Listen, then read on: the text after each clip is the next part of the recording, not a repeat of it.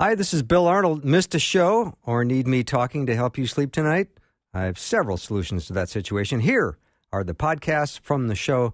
You are the best for listening and supporting Faith Radio.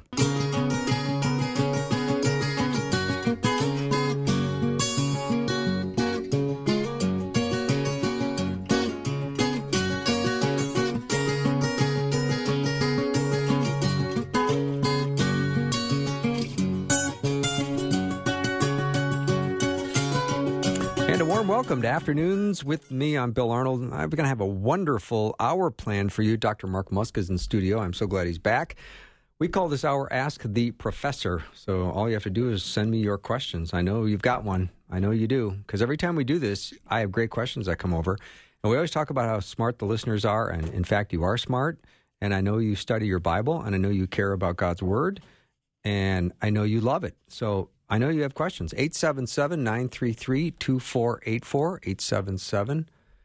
877-933-2484. Dr. Mark Muska has been teaching here at the University of Northwestern for 30-some years. I'm not going to get specific, but... I ran out of fingers and toes. Because what's the point? Yeah. So I think we're going to start off, Mark, with a question that came in from a listener a little while ago, which I think you had time to look up and address. So this is going to be good.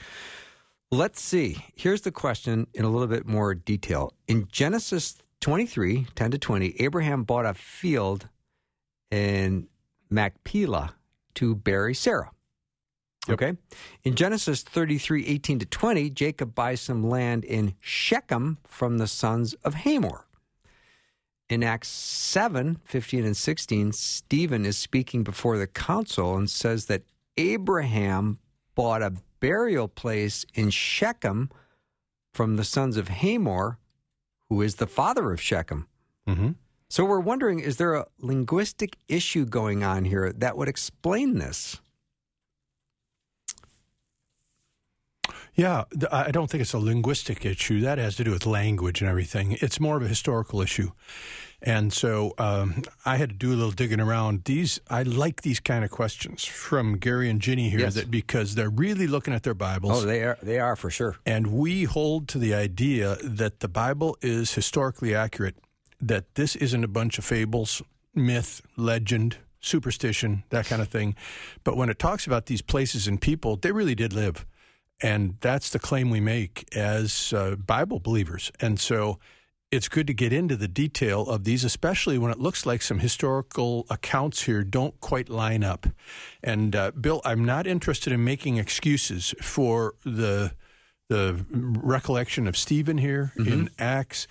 That's a solid 1,800 years later, that he's talking about here. It's a long time since Abraham, Jacob, Isaac, Joseph, those guys lived. Mm-hmm. And so, however, you have to understand when things are represented historically, oftentimes the actual lineage of it is collapsed, and I think that's what we're seeing here with Stephen. Just to give you context in Acts 7, Stephen's life is on the line. This guy's been a powerful witness for Jesus, and it's driving the Jews in Jerusalem crazy because he refutes them, and so they bring a false accusation against him that he's speaking against Moses and the law. And so at the beginning of chapter 7 of Acts, the high priest says to him, "Are these things so?" And here goes Stephen. The rest of the chapter almost is him giving a survey of the Old Testament, the law, and all these people. He is demonstrating he has tremendous respect for the Old Testament and the law. He is not speaking against Moses and the law. And he also gets a really bad jab in on these Jewish leaders that costs him his life. Mm-hmm. That after he's done, it says they clenched their teeth and stoned him to death. And this is where we're introduced to Saul, who later becomes the Apostle Paul, that he's in hearty agreement with the killing of Stephen. Wow. So can you just see the wham? This is really high conflict going on now in Jerusalem about the gospel. But in here, Stephen gives this panorama historical run-through of the history of the Old Testament, and he gets into this thing with Abraham, Jacob, Joseph, and so forth. And I looked at 2 or 3 students of Genesis who've really studied this thing, and the consensus seems to be from these scholars is that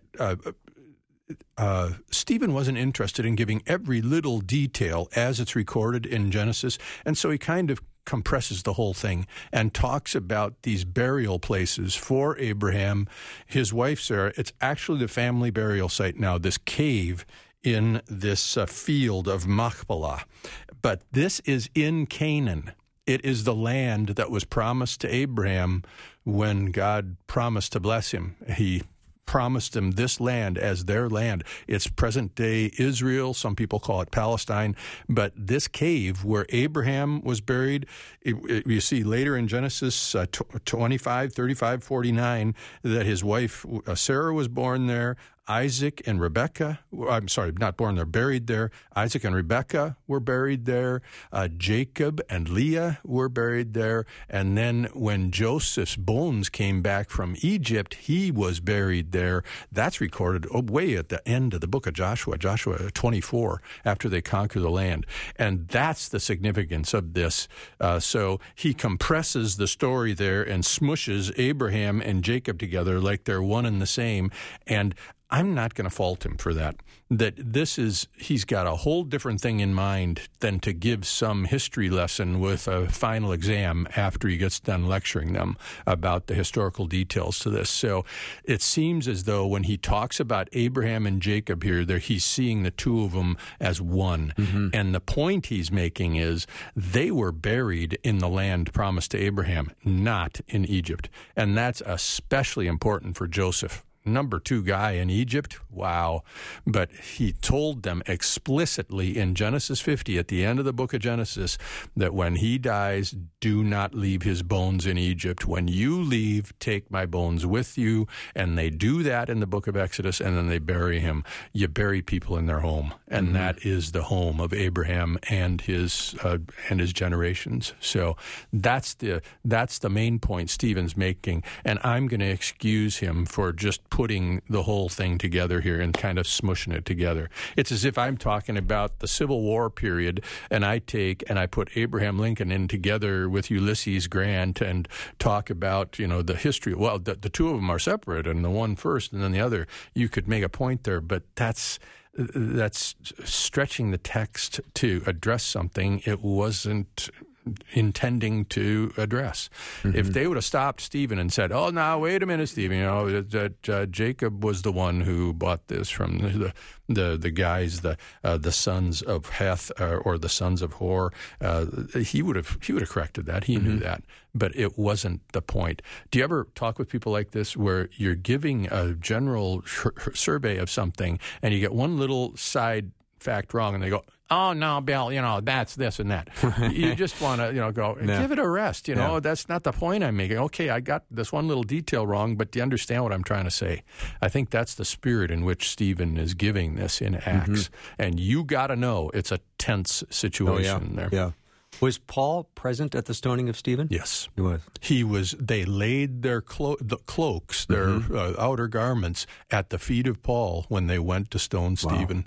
Wow. And then in chapter 8, the next chapter, it says, and he was in hearty approval for stoning Stephen. So, you know what? Saul, who became Paul, he was an opponent of the gospel. He was an opponent of Jesus. And you can say he's got blood on his hands because he was going around finding Christians and arresting them, bringing them back so that they could face consequences for putting their faith in Jesus. So Paul had blood on his hands, and you know what? He knew it too. Mm-hmm. I love it in 1 Corinthians 15 when he's talking about the people that Jesus appeared to after the resurrection, and he says, and last of all, he appeared to me as one untimely born because I persecuted the church. Yeah. So it seems like he carried a healthy guilt about that the rest of his life. He mm-hmm. never forgot that he was an enemy of Jesus for a period of time in his life. Mm-hmm.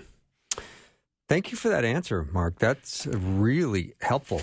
And I bet Gary and Ginny loved that too. Well, I liked what they put at the bottom of this, though. They said the bigger question is, how do we respond or how do we react when people bring up these historical things like that? Mm-hmm. And what we hold to the idea that the Bible is perfect in everything it affirms, even historical details. And so when someone questions like that, you do the best to answer it, but then you recognize that there are limits to any historical record like this, and that does not make it wrong. It may be incomplete, but it's not wrong. And so we can have confidence, the historical confidence in the Scriptures, oh my word, the things that have been substantiated through archaeology, it's just stunning, Bill. That I've had the privilege of leading several trips over to Israel with students during spring break, and you go one site to the other, you see these places, and it's kind of entertaining in a dark kind of a way, because if you go back several decades and even a century or so ago, there were many scholars that were poo-pooing the accuracy of the Bible because, well, we've never found that town that the Bible talks about, and we've never found this people, this nation or this ethnic group that the Bible talks about. And then you know what? The archaeologists get out there in the dirt and they uncover these things. And, you in your worst moment, you just want to go, nah, nah, nah, nah, and say it's really there. But it's a stunning archaeological record that when things have been found archaeologically, they always are in harmony with the Scriptures. They've never refuted it, have they? The Scriptures, and that's impressive. Yeah. All right, that's an interesting way to start. I appreciate your answer and your research on that question. I think we'll take a break. When we come back, lots more time with Dr. Mark Muska, and that is Ask the Professor. Do let me know what your questions are. You can text them to 877-933-2484. I know you want to text. I know you want to do it. So just do it, okay? Let's get some questions coming in. Be right back.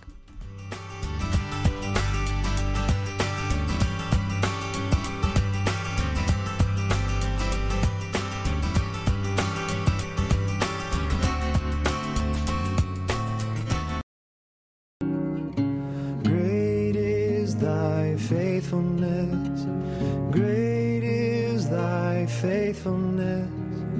Morning by morning, new mercies I see. All I have needed, thy hand hath provided. Great is thy faithfulness. Everyone's singing in the studio except me. Dr. Mark Muska is my guest. Beauties. That's a song for him. That's his. I'm calling that your theme song. Why not? You like that song, don't you? I adopted that song when I first became a Christian. It's my favorite. Nice. All right, here's a question, Mark. When I'm reading the book of Romans, which I love the book of Romans, it's really solid, but I get to chapter 16 and I do a quick glance and I go, nothing there for me. So let's just say, for example, in verse 12 it says, greet Tryphena and Tryphosa, those women who work hard in the Lord. Yeah. Now, are there some hidden gems in this verse that I'm completely missing? Because I don't know who Tryphena or Tryphosa is, although it is fun to say. Well, and then it says Persis in there, too. So you've got three of them. It probably means nothing to us today directly, but realize that the Scripture, there's transcendent truth that crosses the ages, but this was very meaningful for these Roman followers of Christ. Yes. Especially because, and I think Paul does this with all these greetings, because he had not yet been to Rome with the gospel. There's two books that he writes before he got to the city, and Romans is one of them, and Colossians is the other one, that he makes it quite clear in chapter 1 of Romans that he's very interested in coming to them and imparting some spiritual gift to them, and that they would be encouraged by him and he would be encouraged by them, each other, and their faith. And so this is a way for him to validate them, I think. Maybe he had other motives too, but to say, I may not have been there, but I know plenty of you. Oh, cool. And we are bonded in the Lord, even though we haven't been able to have this fellowship yet together. So I think that's pretty special. I like it. And when I think of Paul having Phoebe deliver the letter Romans, to the Romans. I assume that she read that letter out loud. Did she even field questions? Why Phoebe and why not Timothy or Titus? Who knows? Yeah. She was available and she was willing. Okay. But then also in verse 22, it says Tertius is the one who's transcribing the letter too. So Paul dictated it to him. Mm-hmm. See, I thought that might fill some time. I was wrong. Well, that question, I thought that would fill some time. I think it's just a great thing. These are real people. I know. And the fellowship of the church here, this is, they mean a great deal to Paul. Let's go to 2 Timothy 2:12. That's a beauty. If we endure, we will also reign with him. If we disown him, he will also disown us. Mm-hmm. If we are faithless, he remains faithful, for he cannot disown himself. Yep. I brought that verse in for a fitting. I'd like it back in the next 5 minutes. It's almost a poem. In fact, in a lot of Bibles, they put it in poetic kind of typeface as they do it. He says, it's a trustworthy statement. If we died with him, with Christ, we will also live with him. If we endure, we will also reign with him. If we deny him, and it's, or if we will deny him, he also will deny us. If we're faithless, he remains faithful. He cannot deny himself. Paul's just making it out there to say, if someone denies Jesus, there's really no reason for hope that they belong to Christ and that he will refrain from denying them. This gets, I don't know if it's the question you have, but this gets into this very involved discussion about whether someone can lose their salvation, that's saying it negatively, or if we are secure in our salvation, and that's putting it positively. And that discussion's been going on a long time. You've got whole schools of thought that differ with each other on that question. And you've been around me long enough, Bill, to know that I like to divide things into the hypothetical, theoretical, abstract discussion on one hand, but then the practical discussion and the how do we live discussion about an issue like that. And so there are solid Bible verses in the New Testament that give people reason to think that someone can lose their salvation. There's a couple beauties in the book of Hebrews that are warnings about falling away. And then there's a bunch of verses that those who believe you are secure in your salvation, that they use to support their position. And Jesus in the Gospel of John in particular has a couple really good ones that they refer to. So what do we do with that then when we appear to have passages that we're not able to reconcile with one another? Sometimes people just forget those ones over in John if they want to believe that you can lose your salvation. And other people, if they want to believe they're sure in their salvation, they just kind of ignore Hebrews in the 2 Timothy 2 passage. And that's not fair to the Scripture. You need to look at all the passages that address the issue that you're looking at or the subject you're looking at. So theoretically, abstractly, I don't know if I can sort all that out and untangle it to satisfactorily. The key test is, can you answer all the questions that are raised by that passage? And I can't. Okay. Either side of that question. But then practically, can somebody lose their salvation? Well, you know, the scenario that comes up there is that somebody claims to be a Christian. They go forward in a Billy Graham meeting 40 years ago.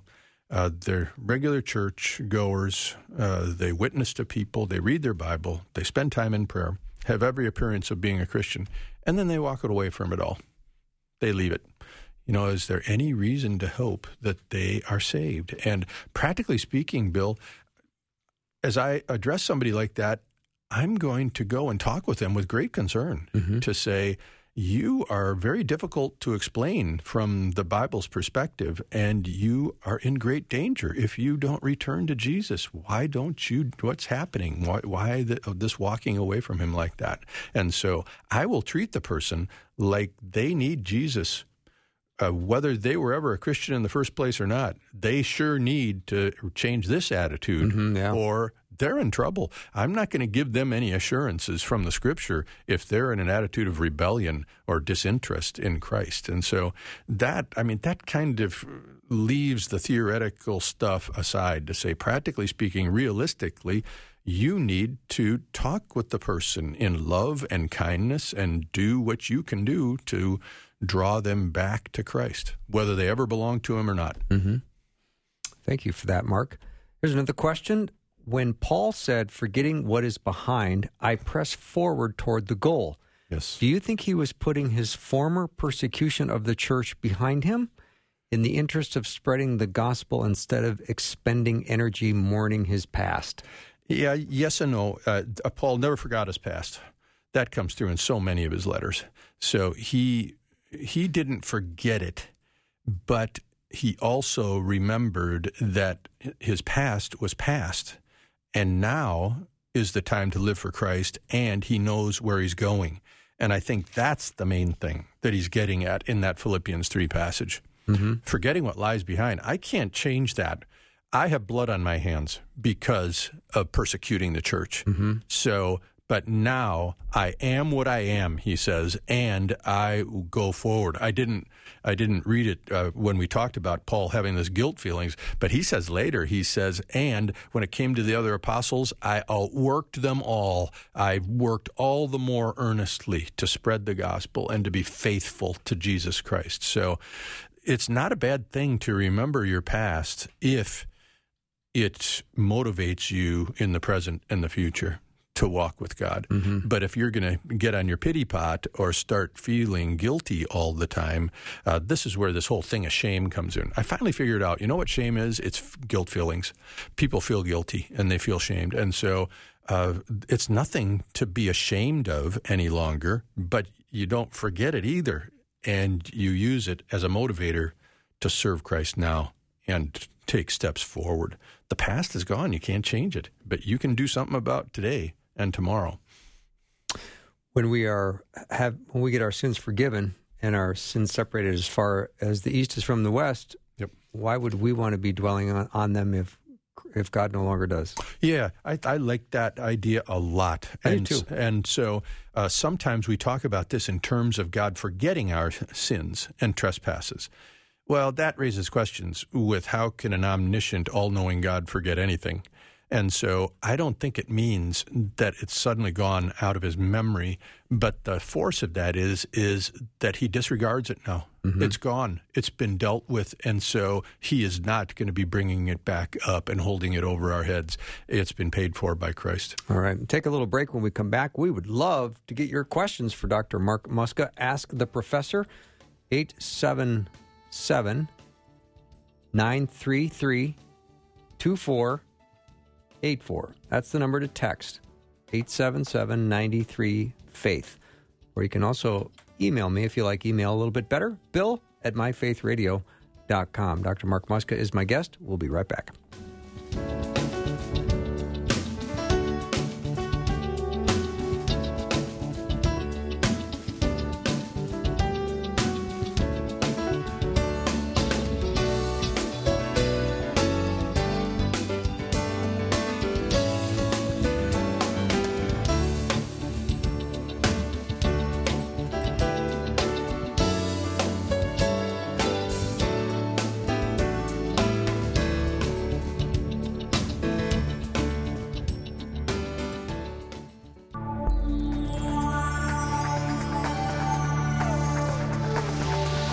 It's the afternoon show with Bill Arno. Prime time, drive time. Let's get it started. Jump in your car. Yeah. What's for dinner? Hey. It's the afternoon show with Bill Arno. All right, we're so glad to be back with Dr. Mark Muska, and we are taking questions, and there are lots of them coming in. So let me know if you have one, 877-93-FAITH. Mark, here's an interesting observation. In a fallen world, don't contradictions seem legit? For example, we live in a beautiful world, but there's evil. Yeah. I don't know if I would say legit, but I'd say they're real. Contradictions are real. I like to talk about this with the human race, Bill, to say I think Christianity is really the only outlook that helps explain what we are as humans, that we have such greatness within us. You look at music, the arts, the architecture of a building, going to the moon, for crying out loud. We are capable of such great things as a human race, and yet we are capable of such awful things as well. And how do we make sense out of that? Well, the book of Genesis does it right off the bat.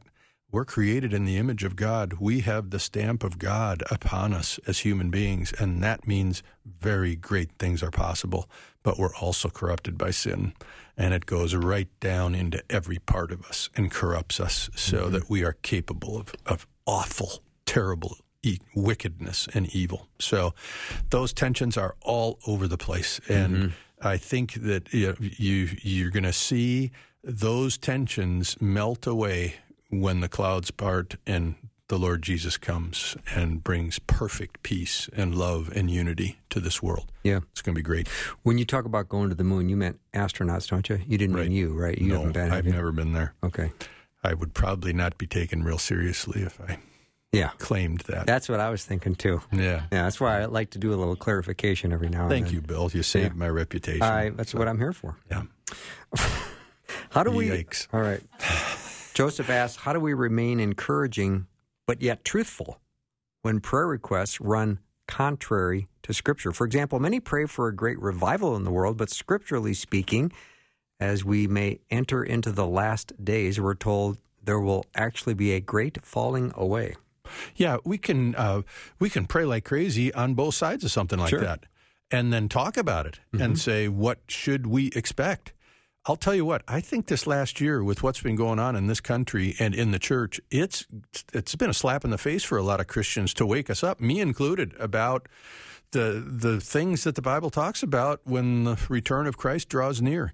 And I'm not saying he's right around the corner. He might be, but this has been really different, and it really lines up with several New Testament passages, the words of Jesus himself talking about what's going to be true on the planet when Christ is drawing near. So, but when it comes to prayer, I think the best encouraging thing you can do, Joseph, is pray and ask God's will to be done and acknowledge that you sincerely desire for awakening to take place.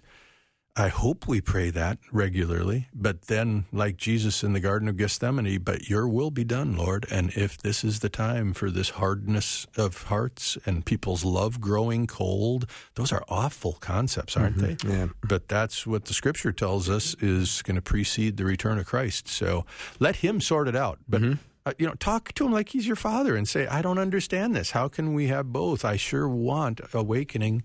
I want to see my family awakened. I want to see my church awakened and the city awakened. But your will be done, Lord. So, another question, Mark, involves death. When a person dies, are they in a state of waiting sleep until Jesus comes back and gets everyone, or do you go straight to heaven? Yeah, that's a really good question. There's a little confusion about this. There is a teaching out there that sometimes is called the soul sleep idea, that when we die physically, our bodies will decompose, and then what is the immaterial part of us, if you call it our spirit, our soul, our personhood, whatever it is, that we fall asleep. It's like we're unconscious until the return of Christ, when the voice of the archangel, the trumpet sounds, and the dead will cry, when Christ will rise first. That's First Thessalonians 4, and Paul describes those who is dead as those who had fallen asleep. And so there's been an interpretation of that to say it is quite directly falling asleep. They're unconscious. But there's other passages that argue against that, and a couple of them. And I don't agree with this idea of soul sleep. I think the scriptural emphasis is on us immediately going into the presence of Christ when we take our last breath. I just love what he said to the thief on the cross before he died. Today you will be with me in paradise. Paul also in 2 Corinthians 5, he says, we are of good courage, I say, and prefer rather to be absent from the body and to be home with the Lord. Therefore we also have as our ambition, whether at home or absent, to be pleasing to him. for we must all appear before the judgment seat of Christ. So to be absent from the body is to be present with the Lord. And then Paul, in the first chapter of Philippians, he's talking to the Philippian believers whom he loves dearly. They support his work, and he's reporting in on the gospel in Rome and how it's spreading, even though he's in prison. But he says then that he has the desire to die and to be with Christ. He's tossed. And so I'm in Philippians 1 here. He says in verse 21, "For to me to live is Christ, and to die is gain. But if I am to live on in the flesh, this will mean fruitful labor for me, and I do not know which to choose. I am hard-pressed from both directions, having the desire to depart, to die, and to be with Christ, for that is very much better. Yet to remain on in the flesh is more necessary for your sake." I can't imagine Paul would want to die and leave the ministry to conk out before Jesus in heaven. Mm-hmm. that just doesn't. That's a great point. That doesn't make sense. Mm-hmm. That he's anticipating he's going to see the Lord Jesus when he dies, and it's going to happen right away. I can't remember. I always get this wrong, but one of the great hymn-writing women that was blinded. Anybody know who that was? Was that Amy Carmichael? Anyway, she was blinded at birth, but she wrote hundreds of hymns during her life. And someone once asked her that, are you sad that you can't see? And her response was, "I consider that I have virgin eyes, because the first thing I will ever see is the face of my Savior." Oh, stop. So I think that's in the spirit, though, of this. To be absent from the body is to be present with the Lord. Wow. So isn't that cool? That's so cool. I almost teared up there. That was really strong. Let me just add one more question to the same question you just talked about, and that is, this is a very sweet, dear part of this question. When we get to heaven, will our loved ones be there waiting for us? Yeah, that one, we just don't get enough information about the afterlife. And so, what I like to do, Bill, with people like this is to say, whatever happens, you're going to be so filled with joy, rejoicing at whatever the circumstances are. So my response to that is to say, you bet you're going to see your loved ones, or if you don't see them, what you do see is going to be so overwhelmingly joyful and complete perfection that it won't bother you when you get there not to see him right away.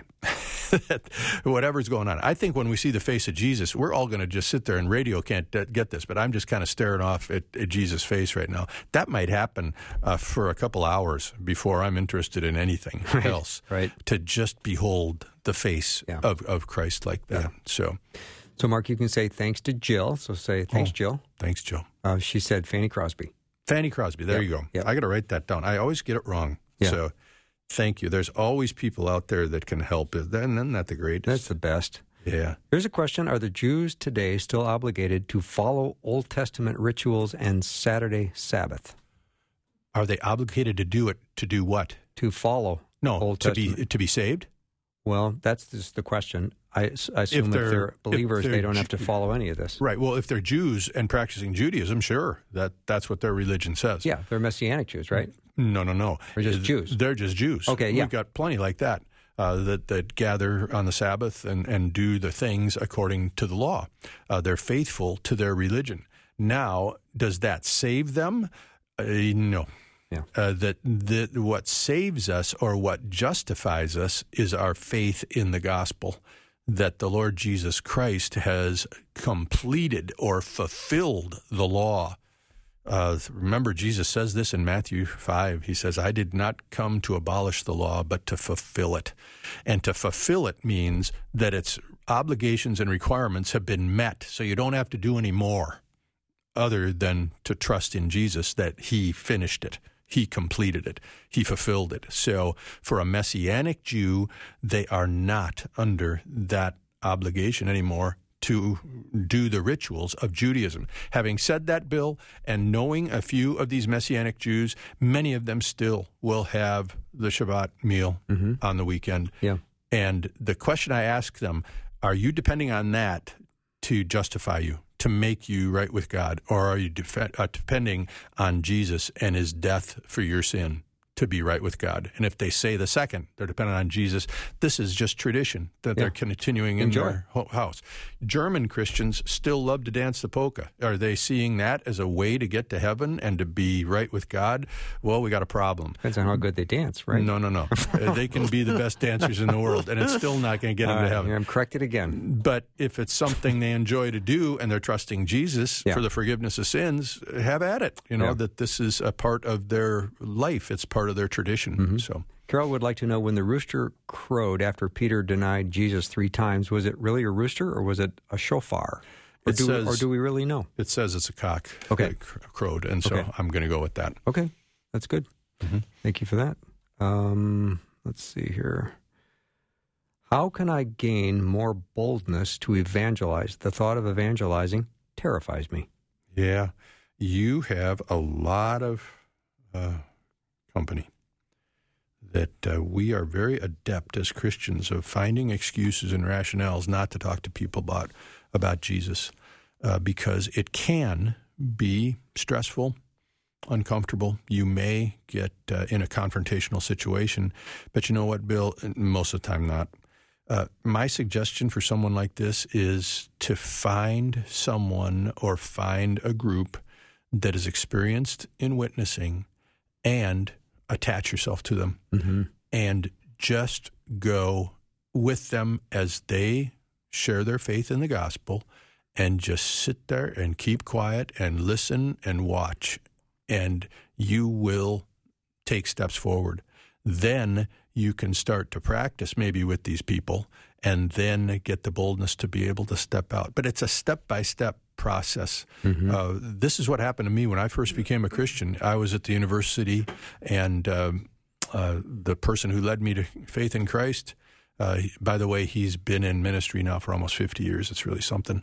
But he said, let's go out and let's talk with some students here about Jesus. And I was terrified, but he said, just sit there and keep quiet and just watch and listen.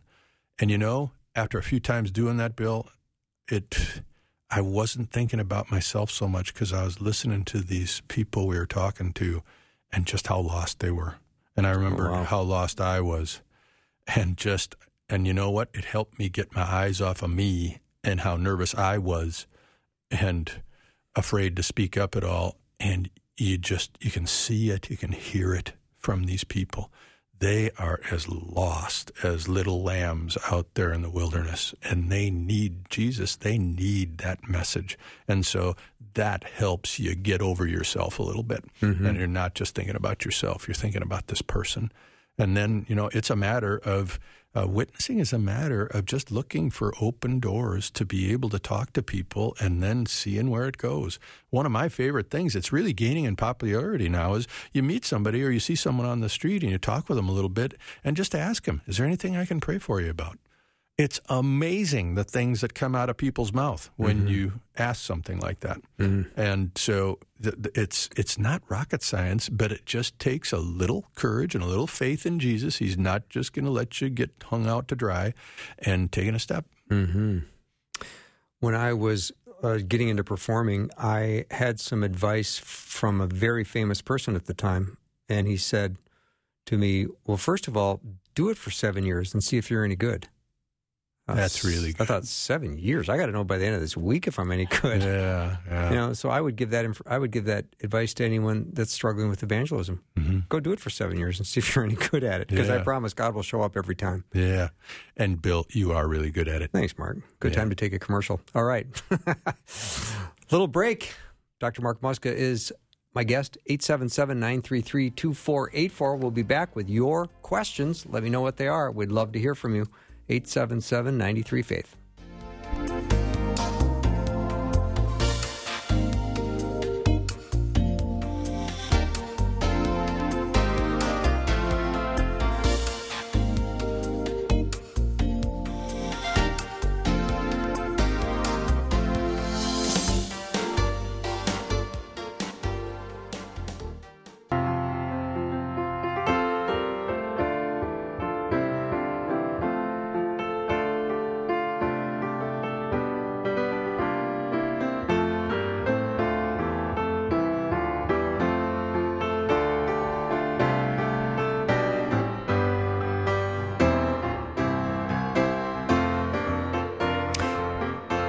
Show. We're back with Dr. Mark Muska. Let me know what the questions are. Keep them coming. All right, Mark, let's see.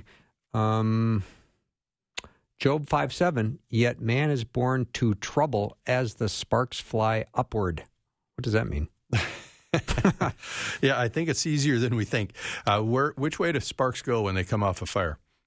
They go up. They go up. Yeah. And What so does that just like that, Okay. we're born for trouble. Oh, gotcha. That's just a simple illustration. Yep. Don't think that something unusual has happened to you. Oh, that makes perfect sense. When you have trouble. Yeah. Get used to it. Okay, Ephesians 3:20. Now to him who is able to do immeasurably more than all we ask or imagine, according to his power that is at work within us. Mm-hmm.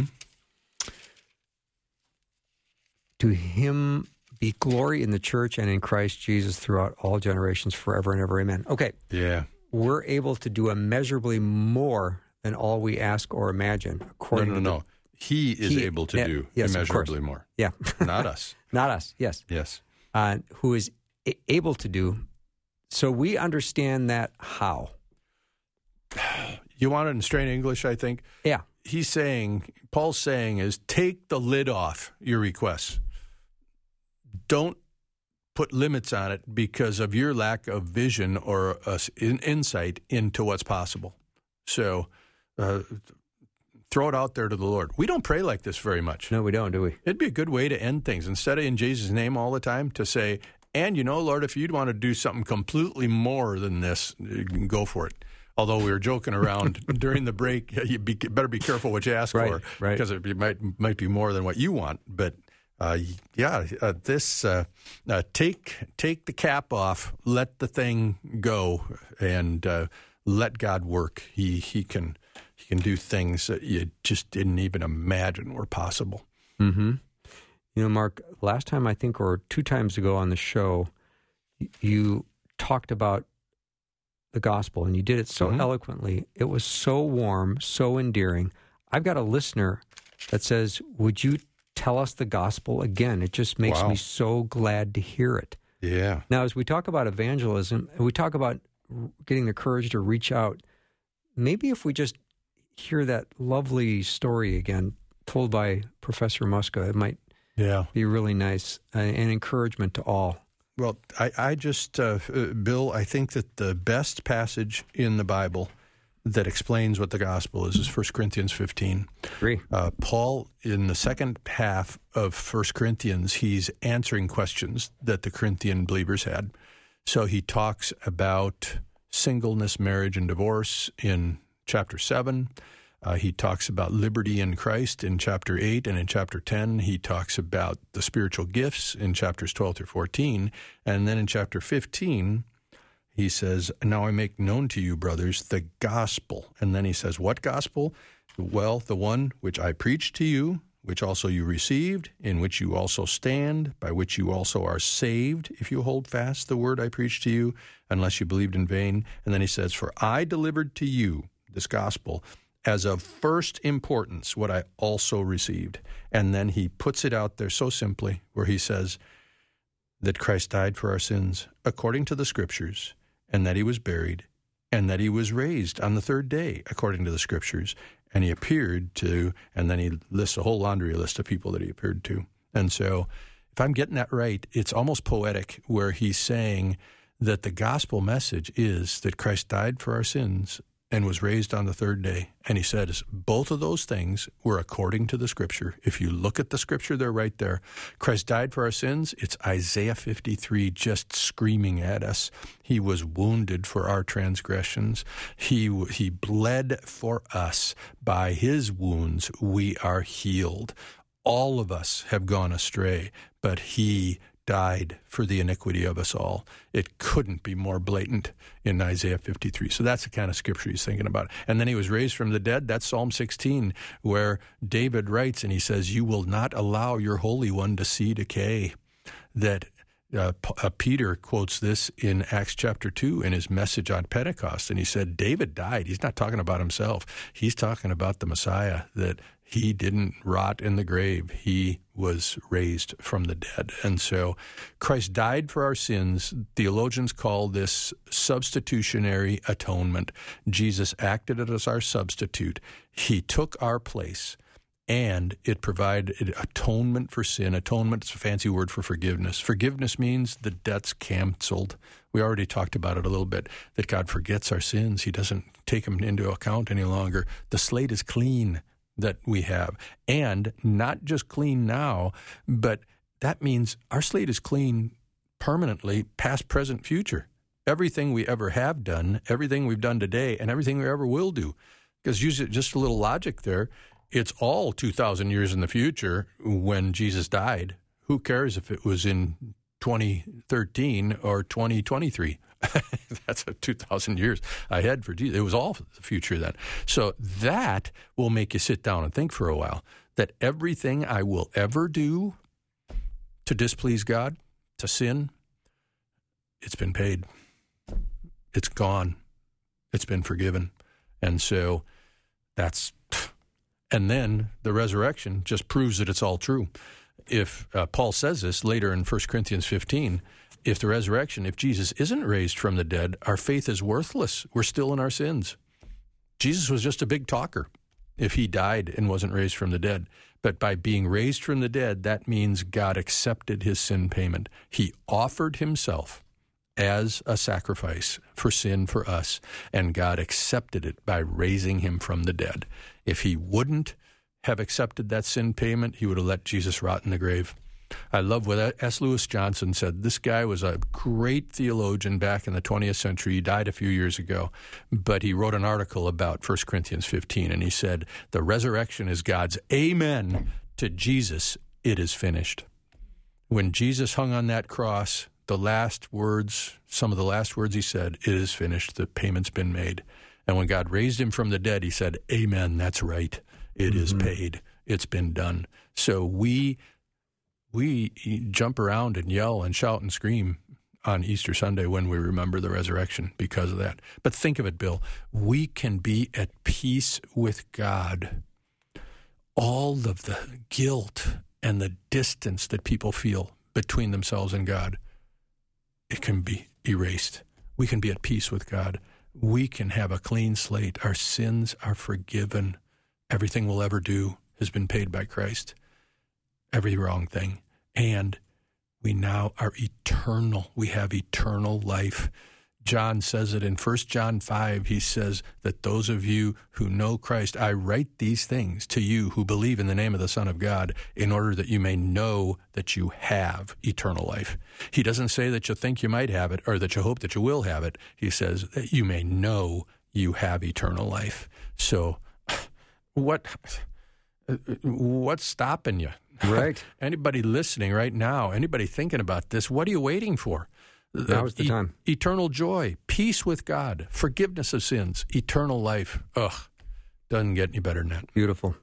If you need to continue this conversation with me, you can send me a text. If you are wanting to pray to receive Christ and you still feel like you've got a question you need to ask, you can send me a text, 877-933-2484. That wraps up our time with Dr. Mark Muska. Yeah, I just got another comment from Luke, who asked you to tell us the gospel again. It makes me so glad to hear it, and I would agree with Luke. It makes me glad to hear it as well. Thank you, Mark. You know what? Makes me glad to hear it. I know. I love hearing it. It's not called good news for nothing.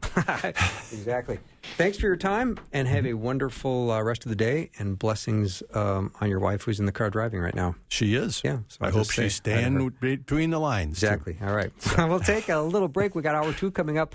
Dr. Michael Heiser will be joining us. Dr. Peter Kapsner and I, we're going to continue our brand new series, which we're going to do through the month of May, which is going to be a little different every week. And then we're going to start a new series after that. We'll be right back.